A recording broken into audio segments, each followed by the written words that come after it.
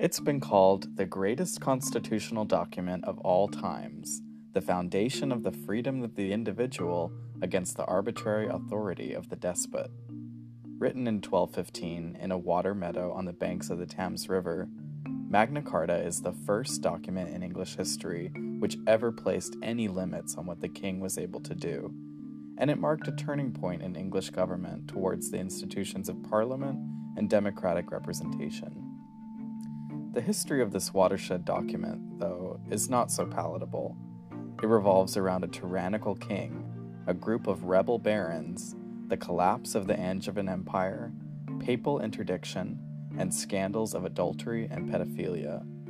Moreover, the Magna Carta was almost immediately broken by the king, and it would take centuries before a truly democratic government would ever emerge in England.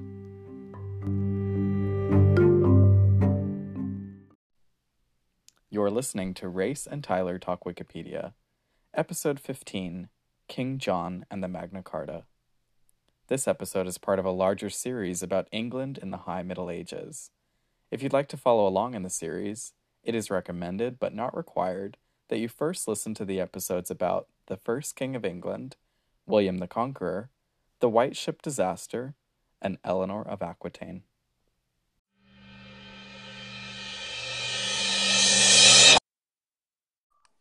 Hello.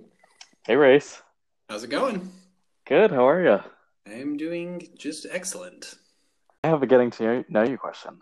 Okay, let's hear it. All right, this question was texted by my dad to my sister today, and she posted it on Twitter.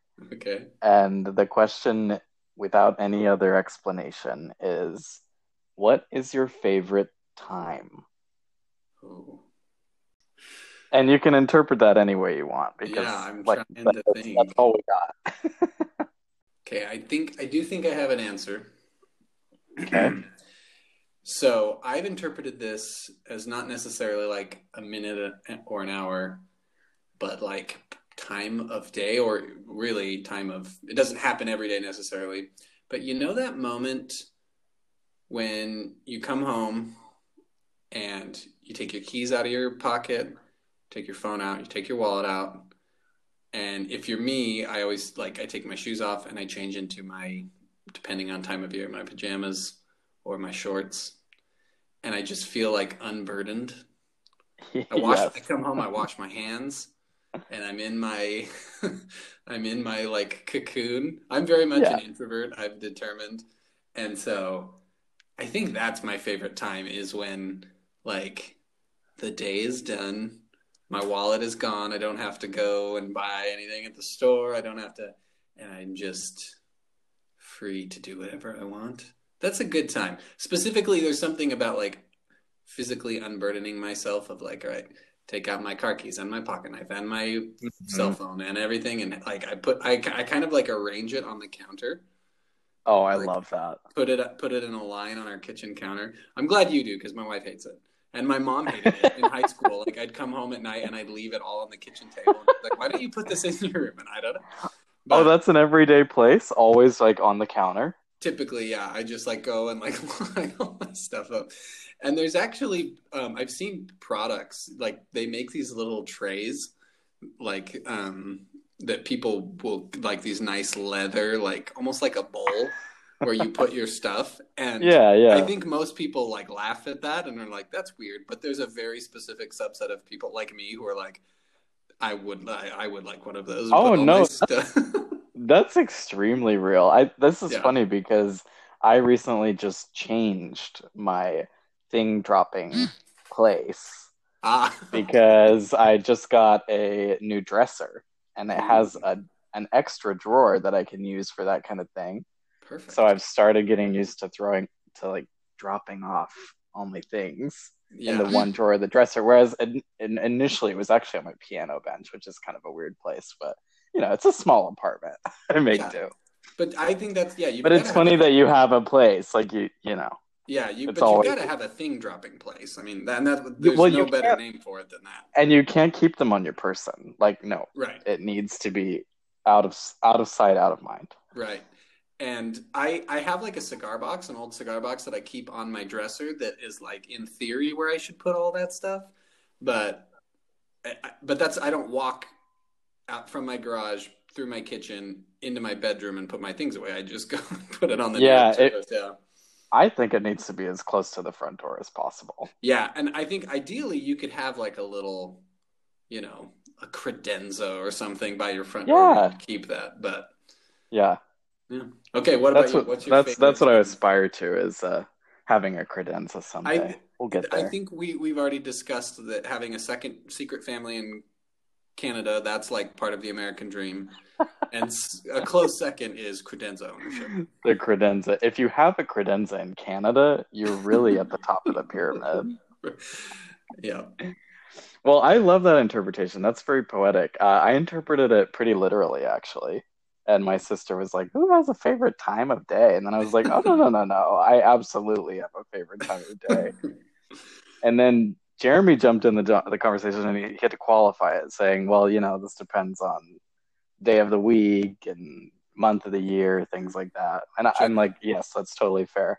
My favorite time of day currently is 5:15. Okay. It is so beautiful out. Like, well, yeah, and it depends on the latitude, right? Because if you're in a different city, like you might have different sunset and sunrise times. Sure, But for sure. 5:15 right now in LA is like twilight. So the sun has gone down, but it's still light outside. Such beautiful weather. Oh, it's just my favorite. And I feel Absolutely. like, especially on the weekends, 5:15, it's like, okay, it's time to enjoy the night, you know? Yeah.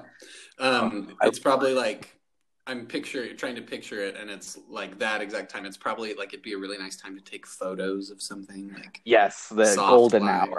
Yeah, the golden hour. It's my favorite time to go for a walk. I love to go hmm for a walk and read my book, or I'll go down to the hot tub and sit and read. So Mm, lovely. yeah. And you're off of work. I like that. Oh yeah. Yeah, it's a really good time. I love it. Do you know what your dad was referring to? Just No, that? I need to ask him. He's gonna listen to this episode and then I hope he calls me and we'll talk about what You you can meant. I assumed reveal. it All was right. something that they were talking about with context, but who knows? That's awesome. All right, we're talking about Magna Carta. Yes. This was one of the first episodes I had in mind when I called you about doing this podcast. hmm And I realized that it's a junction of our two interests, English history and the legal system. So I'm very, very excited to talk about this today. Yes, me too. And before we were talking, you're like, I'm really excited to hear the legal details, and I hope it's interesting enough that we talk about Richard. And I was like, well, or Richard King John, and I was like, well, I want to hear the King John stuff because I know the legal stuff. So that works. I'm very excited. We have two spheres convening here. Yeah. So I don't know about you, but before I read about Magna Carta on Wikipedia, what I knew from school and Jeopardy and stuff was I knew that it was a foundational legal document, sometimes called the first document ever to limit the power of the king in England, or Mm, sometimes like the first document that ever gave us like republican democracy, or things like that, where sure. all of a sudden you're deciding that the monarch doesn't have absolute power. But what I didn't know from school was that when they said limit the power of the king, it's actually a specific king that they're talking about. I Right. thought generically it was like, oh, whoever has the office of monarch needs to be limited. No, they were specifically talking about King John in this case. Right. And King John, you'll remember from our previous lectures in this series, was the son of Henry II. Henry II and Eleanor of Aquitaine had those four sons: Richard, Henry the Young King, Geoffrey, and King John. Mm. And that's the King John that we're talking about here. And I mean, Race, you remember from the movie that King John is portrayed as like a real turd. Yeah, he's the worst. So no one, I mean, we don't know, but no one previously was asking to limit the power of Henry II or Richard the Lionheart, or, Henry I or William the Conqueror. They were specifically asking to limit the power of King John, and we'll get into Mm. why. that actually worked, why that was even possible. My hope, though, for this episode is that we can talk about Magna Carta not as a mysterious, mythological, out of the ether document that just kind of appeared, nor that we think of it as something that they specifically sit down to write so that one day we could have democracy. It wasn't that kind of thing. We'll talk about it as an agreement between specific people with a very specific king at a specific time for specific reasons. Yes.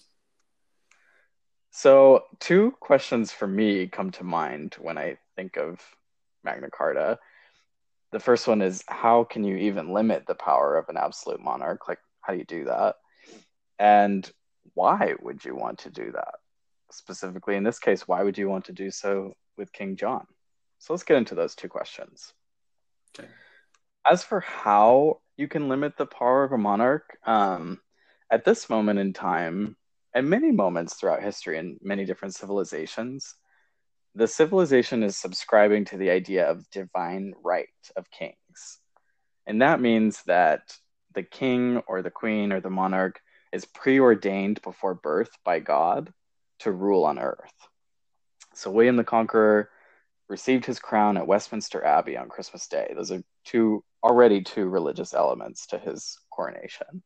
Right. And Richard the Lionheart said, "I am born in a rank which recognizes no superior but God, to whom alone I am responsible for my actions." He said that while he was on trial, actually. So, go figure. Yeah, that's a whole different story. So divine right of kings should suggest that you cannot, nor should you, restrict the monarch's power because they've got God on their side. Right. That's the idea that monarchs preached about themselves. Obviously, they want you to think that they're divinely appointed. But in reality, the King of England is not the only person or party on the earth that has power. And that's pretty critical to the story of King John. King John was not the only person that had power when he was ruling. And it's the swing in amounts of the power. It's the swing like from one party to the other that really put King John in a vulnerable position, which, even made Magna Carta possible. Right. So there were other people that had power. That obviously the Pope is a big one. The Pope lives in Italy, and he has his own different, thing going on. Another person who had power was the King of France. The King of France and the King of England at this time had a long rivalry because, remember, the kings of England are French. Right. They're living in France. They're even holding French titles. William the Conqueror was Duke of Normandy. Right. So as King of England, he ruled England, but as Duke of Normandy, he technically had to report to the French king. Yeah. And it's so close. Like that's the nearest, no matter, even if they, it's the closest power. So there's just naturally going to be some, some overlap there. They're going to bump exactly. Yes. And they're holding lands in France. And so you've got borders that are touching.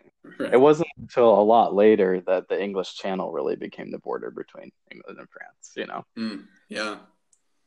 And then you've got the barons. The barons are a ruling class, people that hold a title and they've got land and money, etc. There's lots of different groups now competing with power. And it's because King John gets into scuffles with all three of these groups that he ends up being pretty vulnerable. Yeah, and that makes sense.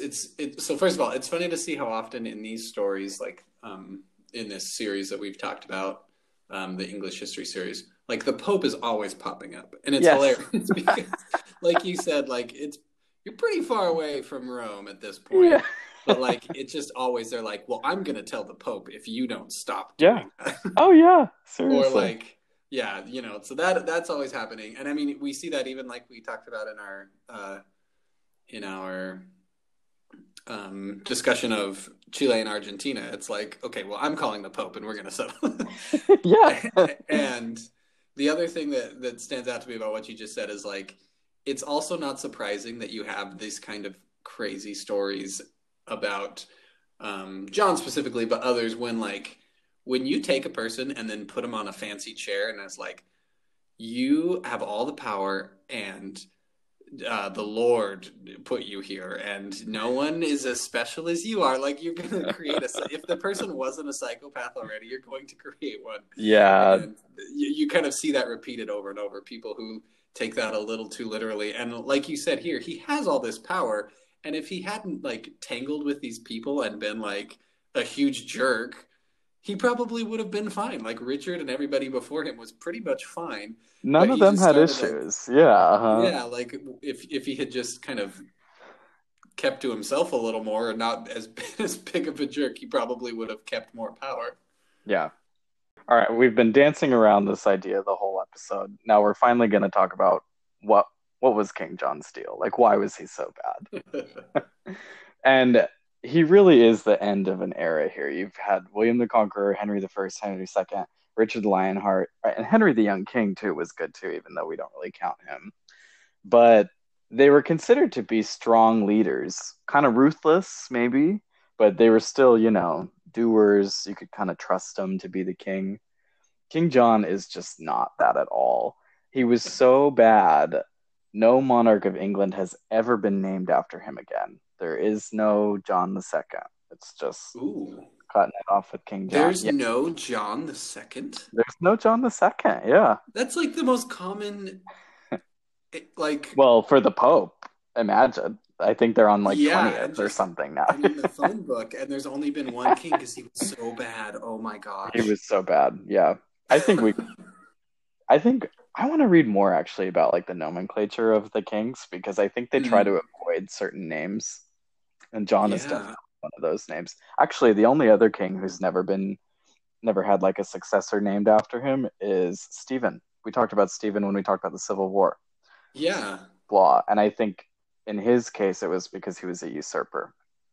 yeah. That You have makes sense. one who's a usurper, and then you have one who just really sucked. Yeah. So King John, we talked about the groups of part or the groups of people that had power: the Pope, the King of France, the barons. King John lost favor with all of these groups, and each of them has their own story to tell. Um, First, we'll talk about the Pope. The Pope at this time was Pope Innocent III, who his legacy in history is he was Pope forever. He started when he was really young, and he like was Pope for almost a full century, and he was very formidable. So he was like, one of the ones that made a name for himself. You didn't want to mess with him, that kind of thing. So scary Pope. I scary, one of the scary ones, yeah. So King John, or yeah, so the Archbishop of Canterbury, very important person in England, dies. They need to appoint a new one, and the bishops in England typically elect this person by themselves. But there was also a tradition that the king would have a say and who the Archbishop of Canterbury was. Church and state here are very closely working together. Yeah. And King John, not very popular, the bishops didn't really want him to have a say. So they elect their own Archbishop of Canterbury. And they don't ask King John who he wants. And obviously, King John is very upset about that. He says, Uh, no, I want this guy. So he puts his own guy to be Archbishop of Canterbury. And as you said, how are we going to settle this dispute? They take it to the Pope. yeah. And Pope Innocent III, his move is not to say that the bishops are correct or the King John is correct, but he's like, no, I actually have my own guy that I want to be Archbishop of Canterbury. So he sends that guy to be Archbishop of Canterbury, and King John is doubly mad at this point because everyone's breaking with his traditions and he doesn't get to choose who the Archbishop should be. Wham Yeah.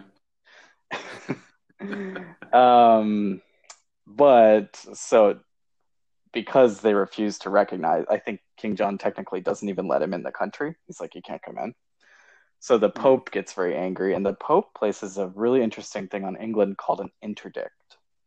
And that is when the church basically shuts down. They stop performing all their functions. They don't have services on Sundays. They don't do weddings. They don't do funerals. They don't do christenings. They don't do baptisms. Wow. And yeah, it's almost like the church is closed. They don't even ring the church bells. And as you can imagine, being a peasant in 12th century England, that's going to cause you some distress because if you Sure. want to get married, the church can't do it. If you have a child who dies, they haven't been baptized, obviously that's a Yeah. lot of spiritual pain, you know? Yeah. So, and it's King John's fault here is he gets blamed for it, and the thing lasts for about 6 years. Huh. So, Pope, we talked about him. This is this is one of the three. King John already has kind of stepped in it. The second one is the King of France. I really won't go into much detail here, but with the King of France ended up taking a lot of the land that they had in the empire at this time, just because he was better at war. So King John lost a lot of favor because he lost a lot of the land of the kingdom. And then lastly, with the barons had a bunch of reasons to be mad at King John. They felt that he taxed them kind of unfairly. They were mad at him that he lost all this land to France. But there were two other things that caused a scandal. One was that King John had a habit of sleeping with their wives, just to be like, I show you that I can do this, you know. I'm more powerful than you. Watch this, which is pretty bad. And the other thing Yeah. is he gets married. Great. He gets married to a 12-year-old girl. Okay. Uh, yeah, less Less great. great. It was a different It was a time, different Tyler. time, the 1200s. And well, I mean, that's the thing. People did get married very young politically back in the day. Empress Matilda, that we talked about with the White Ship disaster, she got married when she was 10 years old. Uh-huh. She was sent away to Germany to be the empress, and Oof. she was only 10. And So, like you said, that's probably more of like a let's just hurry up and seal this deal really fast, well, less than like a so that's the union trick here. of two people. Yeah, Hopefully, that's oh the trick. gosh, People recognized that it made sense politically to have these marriages at any age. Just, you got dynamics of power all over the place. However, there was yeah, delicacy about the fact that this is a child, and you don't want to be having yeah, a child cohabitate with an adult, or even just a child marrying another child. There was some delicacy about at what hmm. age it was appropriate to expect a child. So it kind of wasn't a different time. It was kind They of a were, different. they kind of agree with us But here. here's the thing, the source lecture that I've been listening to, what she said about King John is that the thing with King John is he did not observe that delicacy. So he marries a 12-year-old and he's just like, all right, let's go. And that did cause a Ugh. scandal. That was not the kind of thing that was going to be acceptable. Thankfully, we can be grateful that it wasn't acceptable then.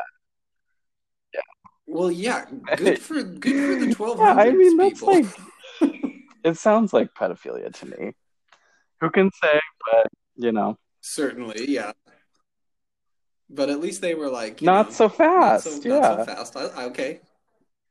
Yeah. Point for the barons. So the barons were all kinds of scandalized. And obviously, you've got this guy who's like, I'm going to be a pedophile king and I'm going to sleep with all your wives. They, long story short, are pretty angry at him. And yeah, that leads us into what they decided to do next, which is put a stop to it. So, what does it limit? So, in a way, Magna Carta is kind of a grab bag. So, if you go and read the text, which I encourage you to do, it's really quite fascinating. I've got some highlights here, but if you're interested at all in this, it's very easy to Google and find the text of it, which is pretty amazing that we have such a good copy of it. I think that's really cool that we can see with such detail, like specifically what they were agreeing to. And so Do when we you read it, know what language it was written in? Was it French?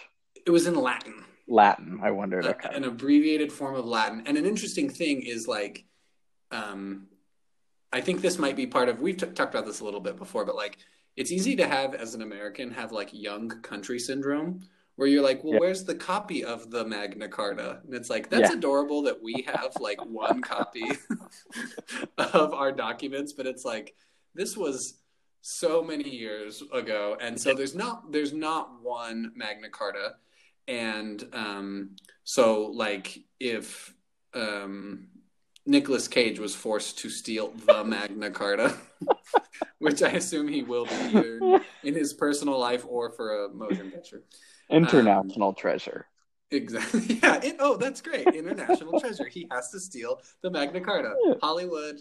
I'll watch it. Yeah. Yeah. So, but there isn't one.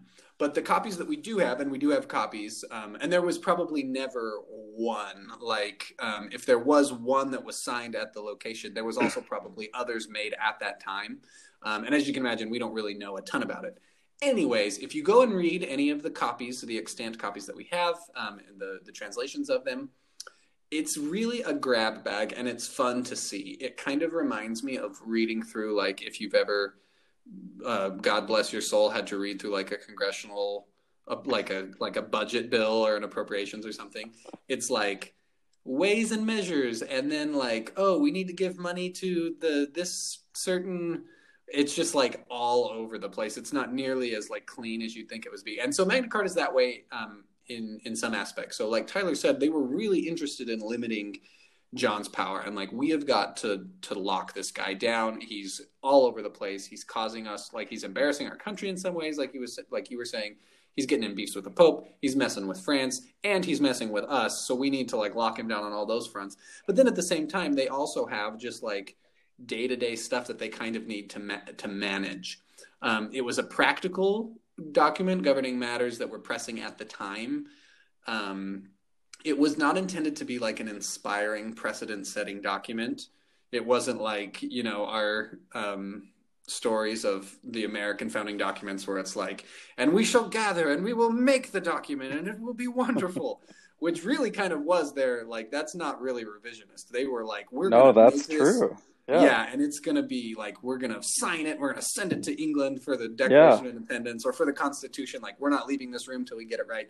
But this was just like, let's just meet somewhere. And the place where they met, Runnymede, was specifically chosen because it was like neutral ground, because they were very mad at each other. So they picked this neutral ground. Anyways, it wasn't, I think they would be surprised to find how much attention we pay to this document. But I've got some highlights that will kind of illustrate what I'm trying to say. So let me give you one. There's lots of concern over death, like inheritance, what the heir gets, that kind of stuff. So here's a little snippet. At her husband's death, a widow may have her marriage portion and inheritance at once and without trouble. She shall pay nothing for her dower, marriage portion, or any inheritance that she and her husband held jointly on the day of his death. She may remain in her husband's house for 40 days after his death, and within this period, her dower shall be assigned to her. So that's very practical. And in some ways, probably not of like concern for the king or with the king. This is just like, we've had problems with this. We kind of need to set a rule.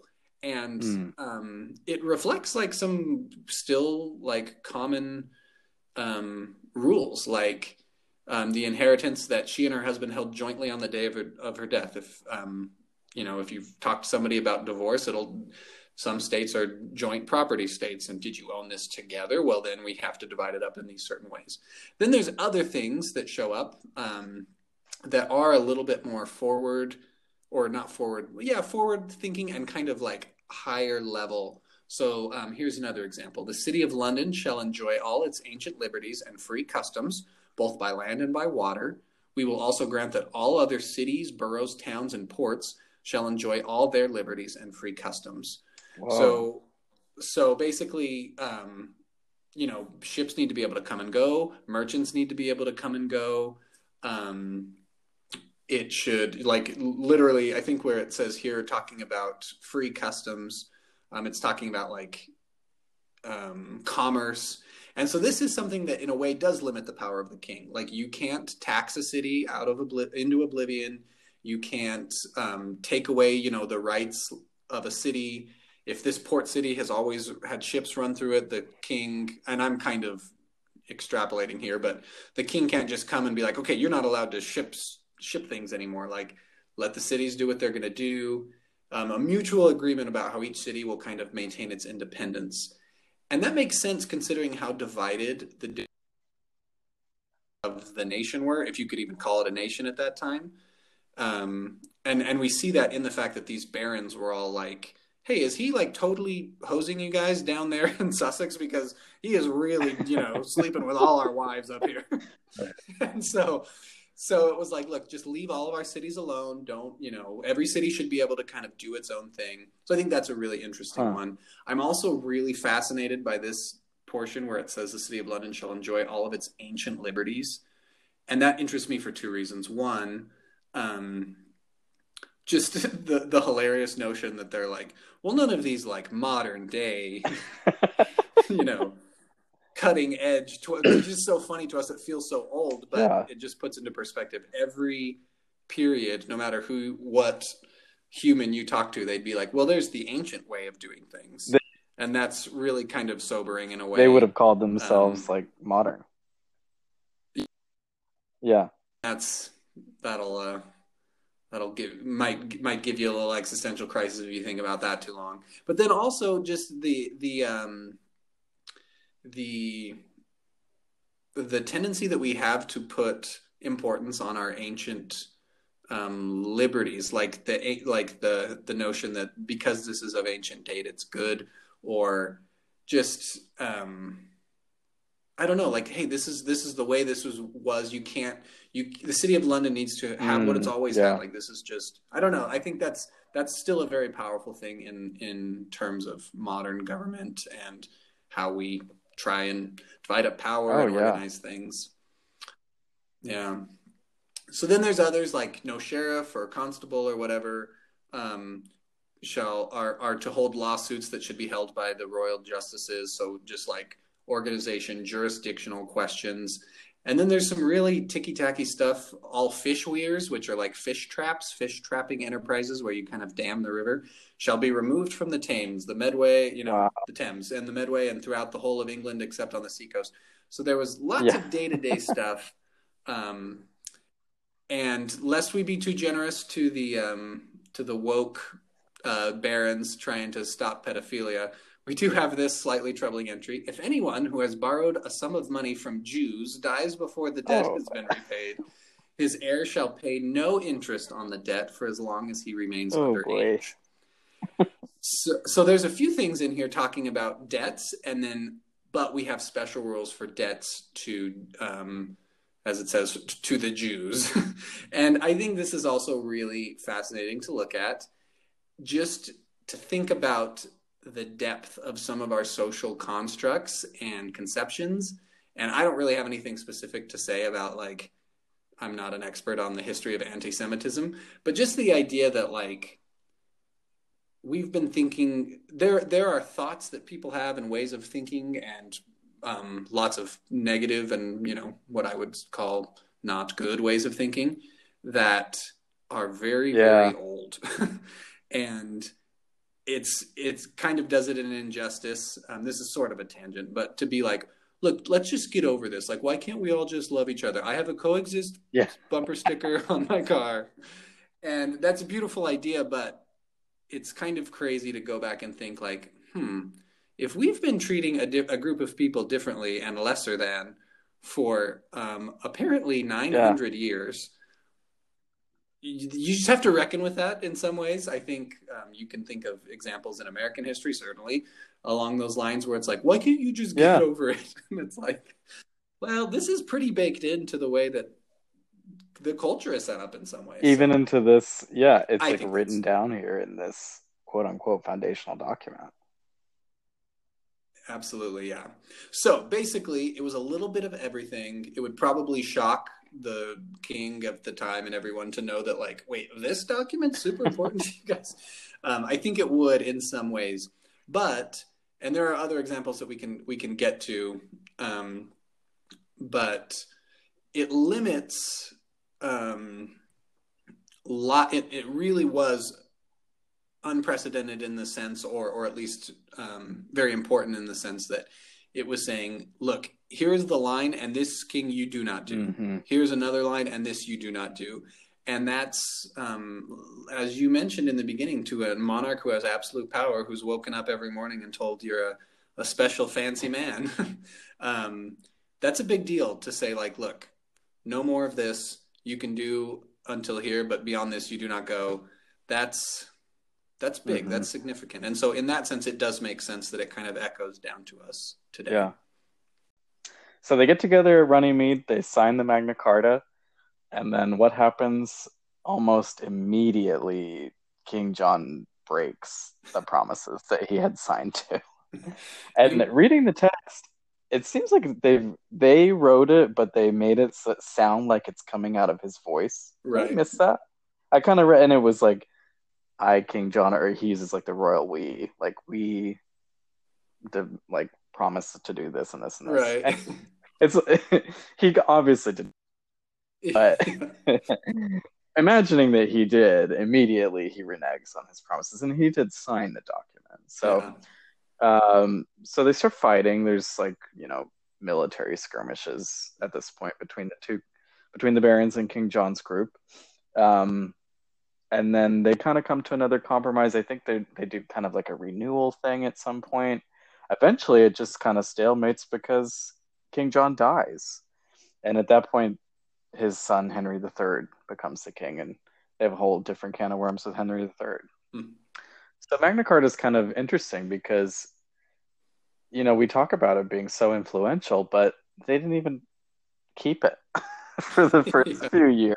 Like, it wasn't even obeyed, Yep. and the idea that it, created representative democracy definitely did not happen in the first few years after it existed. Right. But my Yeah. question, I'm excited to talk about this, is how did it actually influence our legal system and government? And Yeah. how long did that? It's interesting, like you said, that this kind of led to a series of similar decrees. And there's other Wikipedia pages on those that you can go look at. So it was like, and then 6 years later, John was like, okay, seriously, guys, this time Yeah. I'll stop sleeping with you.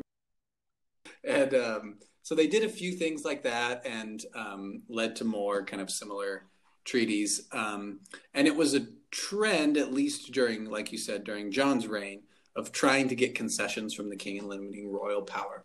Now, there are some specific examples that I'll list here about kind of how it has influenced government today in our system. I'm by no means like a legal historian, which is a thing, and it's really interesting. Mm. People who are like, "Oh, you want to know about divorce in 1790?" Whoa. Yeah, like they know that kind of stuff. I had a, a, a member of the faculty at U of A where I went to law school who um, he would proctor our exams, and every time before he'd start the exam, he would give us an archaic legal term just for fun, Huh. the word of the day. And Archaic so meaning that we don't really use them anymore. yeah, like that kind of stuff. Like, oh, this is a divorce term from the 18th Whoa. century. Okay. Yeah, he was just full of them. He loved that kind of stuff. And so, like, he never gave us Thalweg, but I'm Uh, sure if I found him and said, what is a Thalweg, he would instantly know what it was. I remember, like, he gave us the legal definition for flotsam and jetsam, which is a real ah. thing.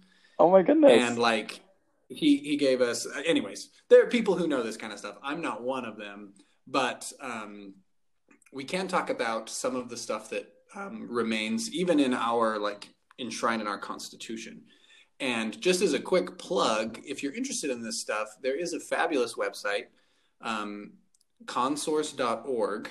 And full disclosure, I actually interned for these guys. But what they do is they take kind of foundational American documents and they basically footnote them. So, like, if you like reading a Bible and Jesus says, "I am the way, the truth, and the light," there's like a little, a number, and at the bottom it's like, "Oh, there's a similar passage in wherever in John." They do the same thing with founding documents, including like letters and diaries of the founding fathers. So it's really cool if you want to get. It's a very specific kind of research you might want to do, but it is very neat. And so I use their website for a lot of this stuff, and it's really cool to see kind of how even just like a turn of phrase, like, oh, cruel and unusual punishment, that's a nice way of phrasing that, and it just sticks through history, Hmm. And we might as well start there. So there is some discussion of cruel and unusual punishment in the Magna Carta that we can jump to. So in Section 20 of the Magna Carta. So these are modern editions, but they've kind of numbered the paragraphs basically. So in Section 20, I'll read a little bit. So it says, for a trivial offense, a free man shall be fined only in proportion to the degree of his offense, and for a serious offense correspondingly, but not so heavy as to deprive him of his livelihood. And none of these fines shall be imposed except by the assessment on oath of reputable men of the neighborhood. So the Consource website links that to Cruel and Unusual Punishment Clause of the United States Constitution. I'm sure there's some interesting history. You could go read about that. But that's an example of a pretty clear principle that we believe in, right? If it's trivial, you're fined in proportion to the degree of the offense. Serious also should be correspondingly serious. There's sections about eminent domain. So that's the idea of the government seizing lands or taking from somebody. So that's in paragraph 31 of the Constitution. Neither we nor any royal official will take wood for our castle or for any other purpose without consent of the owner. There's discussion of eyewitnesses, the importance of having eyewitnesses for accusations of crimes. Jury, there's quite a bit of discussion about jury type issues, which I find very interesting because it makes sense that these guys, as you pointed out, Tyler, this is not like establishing freedom for everybody by any means. And it's not even really establishing anything for peasants. Yeah. It's mostly hooking up the barons, and they're the ones who wrote it, which makes sense. And if you think about it, if you're a baron, so you're like this sub kind of monarch, you run your little corner of jolly old England, and it would and probably, you know, on some level should be terrifying to you at the thought of you being judged by your peasants. like the John example, if you're sleeping with everybody's wife, the last person you want on the jury is like all of those guys. Right, you know? And so the idea that comes through here where it's like, look, if I'm going to be judged, I want to be judged by my peers. I want other barons to be the ones passing judgment on me. That makes some good logical sense. So in Section 39 of the Magna Carta, no free man shall be seized or imprisoned or stripped of his rights or possessions, outlawed, exiled, deprived, all this stuff, nor will we proceed with force against him, except by the lawful judgment of his equals or by the law of the land. And so it makes sense why you would want that. And, you know, today we have the same, somewhat similar concept of a jury of your peers. I think one of the more interesting examples that I'll point to is the idea of judicial powers, just because there's some really cool tie-ins to modern history. So Section 45 of the Magna Carta says, we will appoint as justices, constables, sheriffs, other officials, only men that know the law of the realm and are minded to keep it well. So that makes good sense, pretty basic. You know, we want people who understand the law to be the judges. So that section of the Magna Carta was actually quoted by the Supreme Court of California in 1974 in a case. And so that's pretty recent for us to be like, well, as the Magna Carta says. You know, maybe I'm wrong here, but I was kind of surprised to hear a while ago that it's really rare for lawyers to cite like old cases and old documents. Is that true? Like typically what you're citing is, you know, a current precedent or like a more recent case. Yeah, I mean, there's going to be exceptions, but yes, I mean, you want whatever the last thing, right? Yeah. The last thing, yeah. So like if you're arguing to the Supreme Court of California, you definitely want to know the last thing that they said on this issue. And sometimes it's really old. Like if it's a less, you know, discussed topic of the law, then it's like, well, you know, and sometimes the court hasn't said anything. I remember there's some interesting cases that I got as like practice in law school where it's like the Arizona Supreme Court hasn't said anything about this. Like there's one case about automobiles from 1935, you know, it had something to do with cars, and it was like, and that is obviously not super applicable today because cars were so much different. And so then you want to find a similar, court. So if you're arguing in the Arizona Supreme Court, you might want to say, well, New Mexico's done this, and New Mexico's quite similar to Arizona. It wouldn't be probably as useful to be like, well, the New York Supreme Court or the Massachusetts Supreme Court, because there's so much different. Their land use is going to be different. Their population is different. But yes, citing a super old document. They're like, as the barons said in 1215. Yeah. Yeah.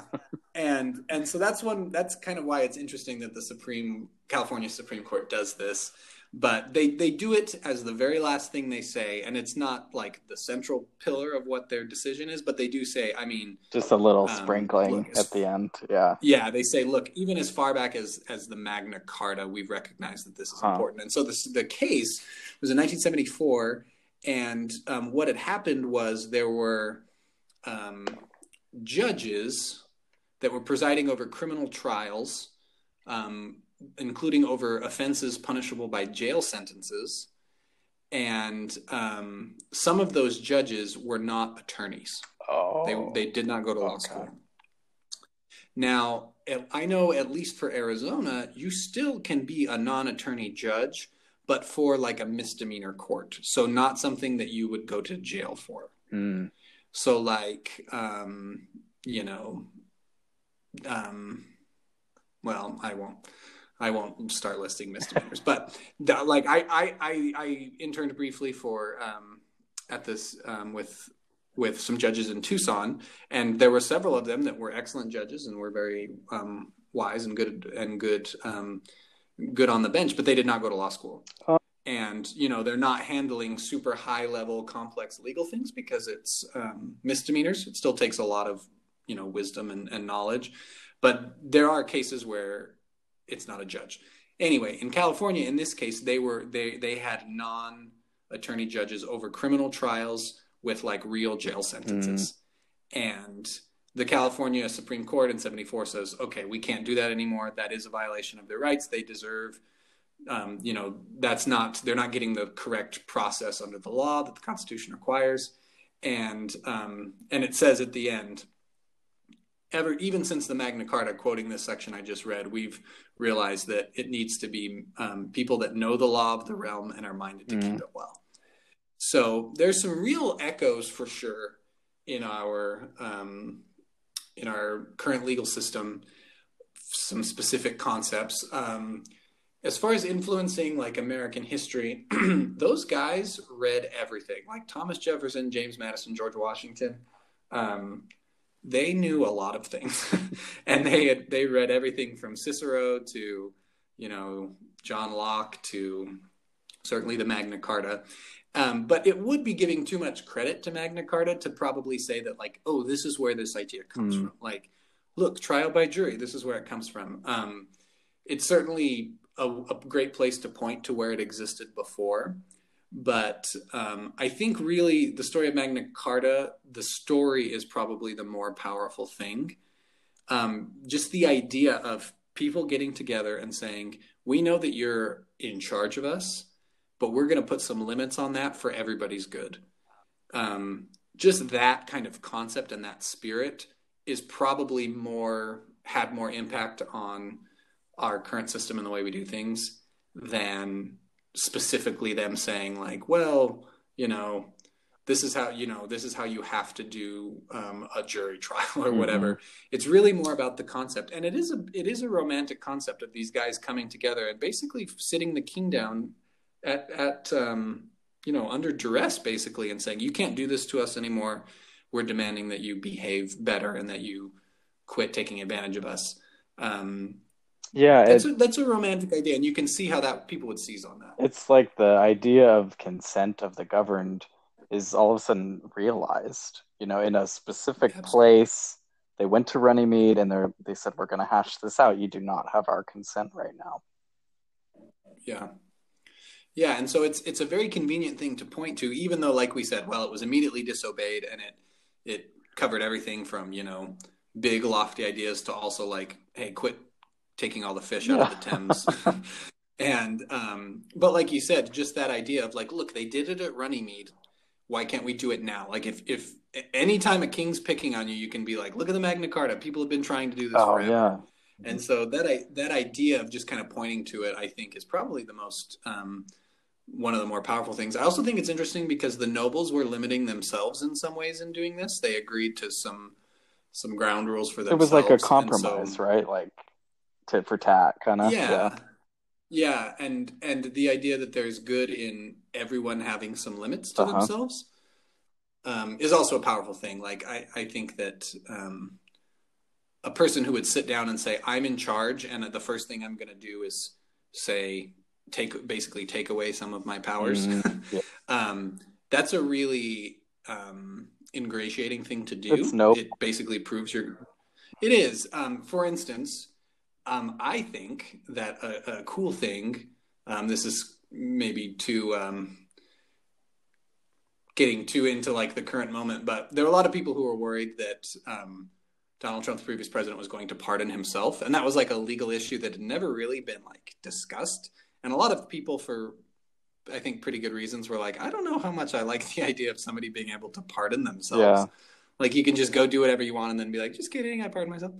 And so I thought, wouldn't that be interesting if whoever wins, if the first thing they do on their first day in office is like, look, I know people were worried about this. I'm just going to take that off the table. Yeah. And so, like, now we have President Biden. If he were to do that, just say, like, look, I am going to say now that I will not pardon myself no matter what happens, and that no president should ever do that. That would be a really powerful thing, I think, and kind of proof that, like, we're doing this, we're trying to limit something for the good of everyone. That's just good. That's just good principle moving forward. I think that would be a That's a really cool smart thing to move. do. Yeah. Yeah, yeah, you would look really good.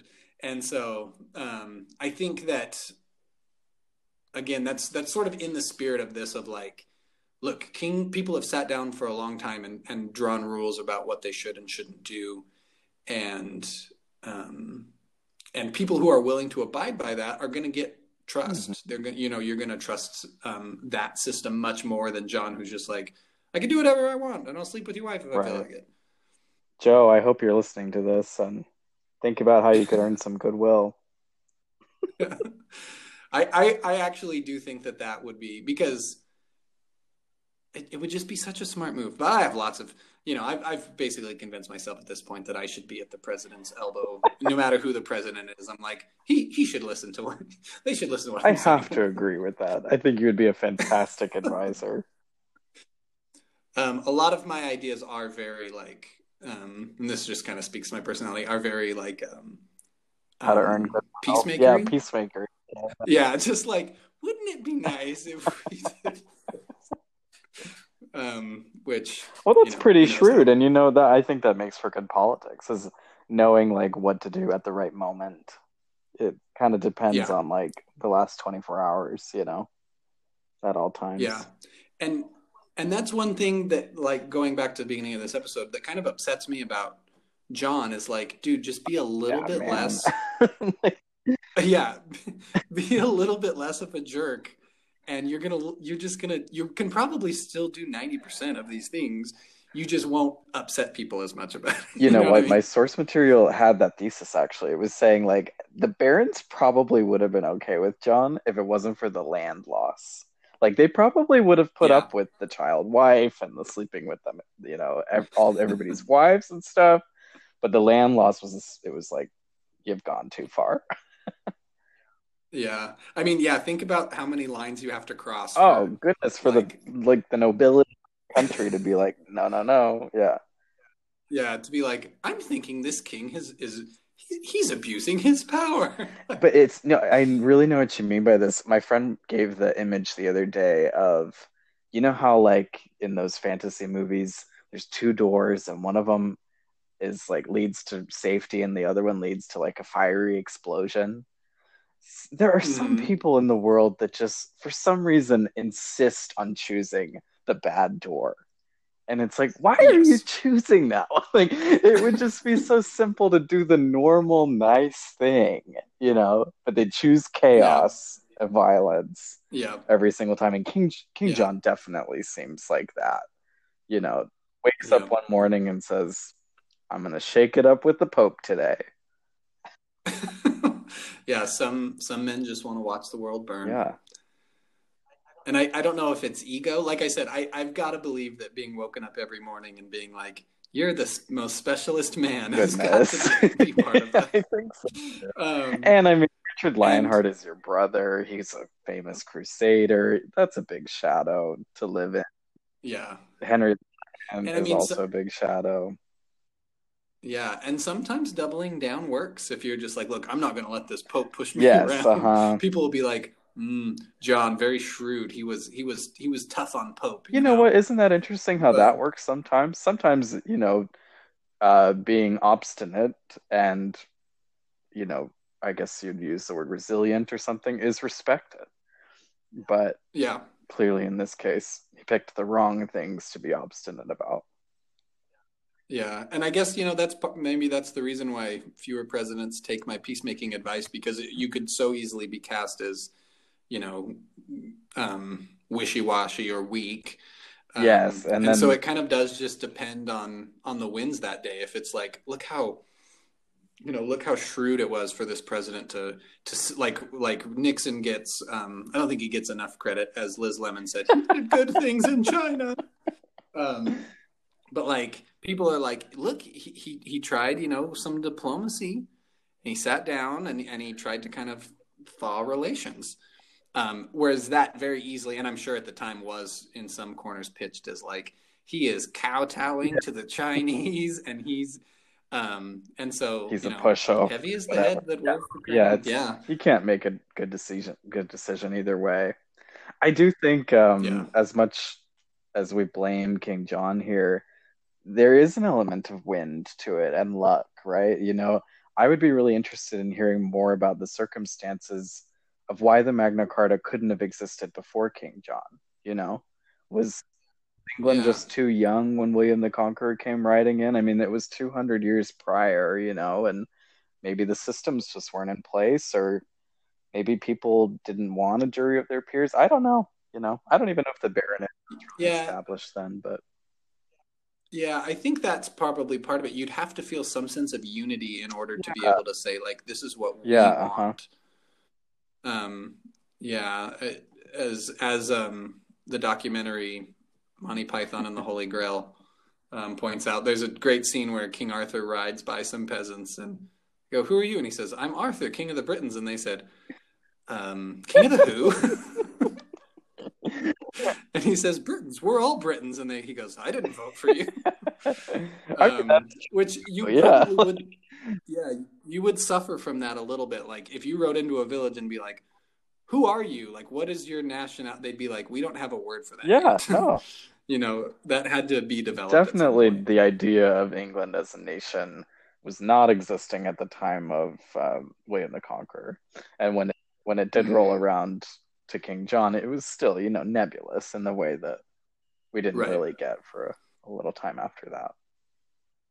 Yeah, and so I wonder if it was nebulous, but it had just kind of coalesced enough for them to be like, "Hey, if we all get together, we might be able to like slow this guy's roll a little bit," Maybe the fact that King John was not victorious in battle made him appear weak to the barons, because what I know of William the Mm, Conqueror is he was tyrannical and very dangerous, and he won battles.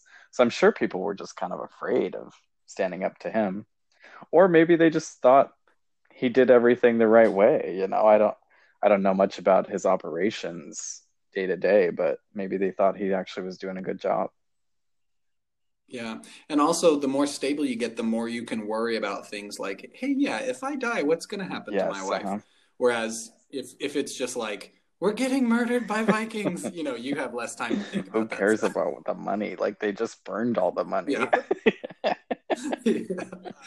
Um, so let me ask you something. I really like playing the game, and anytime I get to talk with like an expert or somebody who knows a lot about something, one of my questions that I like to ask is if you could just snap your fingers and change one thing, like one kind of realistic thing in the world.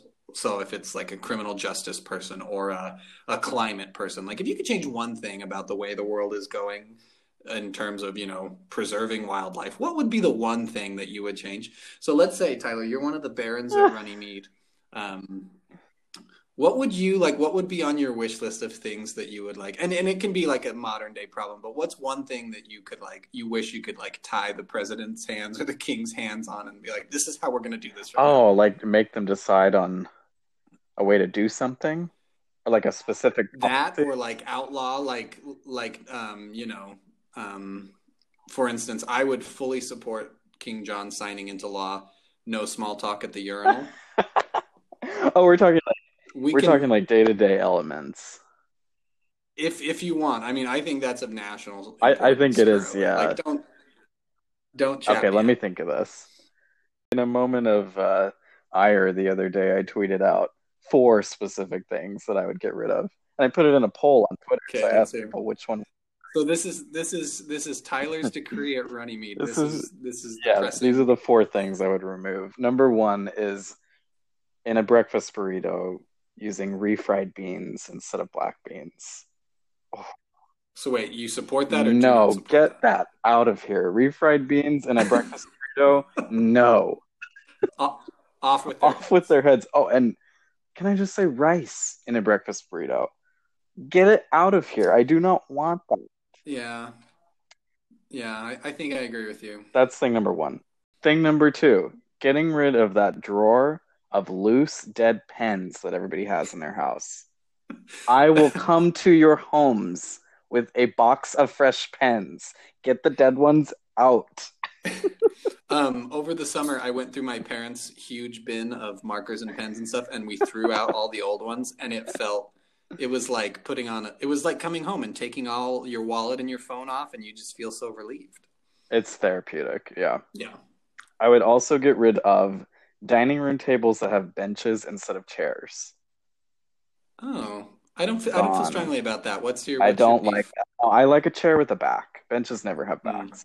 If it Oh, has a okay. back, that's fine. I gotcha. And Yeah. also, painted brick. Get the painted brick out of here. That is such a disservice. Oh, I think that's just a criminal thing. Let's paint it white or whatever. That's the kind of stuff they do on those rustic chic home network, whatever things. I hate it. Yeah. Yeah. So there you go. There's my tirade. I love it. And so it shall be throughout the kingdom. So the other thing I feel strongly about is I fully support the in and out method of ketchup distribution, which is you go get your little white cup and you squirt it in. Don't give me 15 packets of ketchup and make me go do manual labor by squeezing them out. Oh, Because first of all, usually I end up with too many packets and then I just throw them in the garbage. The restaurant's not going to take them back if I don't use them. no, yeah. So it's And wasteful. they Yeah, always give you like one or two, and that's definitely not enough. But right. then too many, and then it's like, no, I totally Yeah. agree.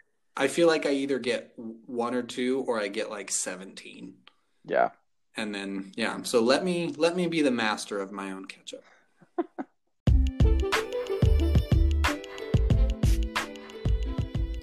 One footnote before we close out the episode for today. Race mentioned his source material for this episode, ConSource, which has indexed historical legal documents and made them easier to research. I also want to recommend the source material I've been using for this series about the Middle Ages. It's a lecture series under the Great Courses, and I found it on Audible. It's called The Story of Medieval England, from King Arthur to the Tudor Conquest. It's given by Jennifer Paxton, a professor at Georgetown University, and it's really engaging material and is full of much more detail that we don't have the time to cover in our podcast. If you want the full story of the Middle Ages in England, I definitely recommend checking it out. Thanks for listening today. If you'd like to follow or message the show, check out @RaceandTylerPod on Twitter, @RaceandTylerTalkWikipedia on Instagram, or you can email us at raceandtylertalkwikipedia@gmail.com. Thanks again. We'll see you next time.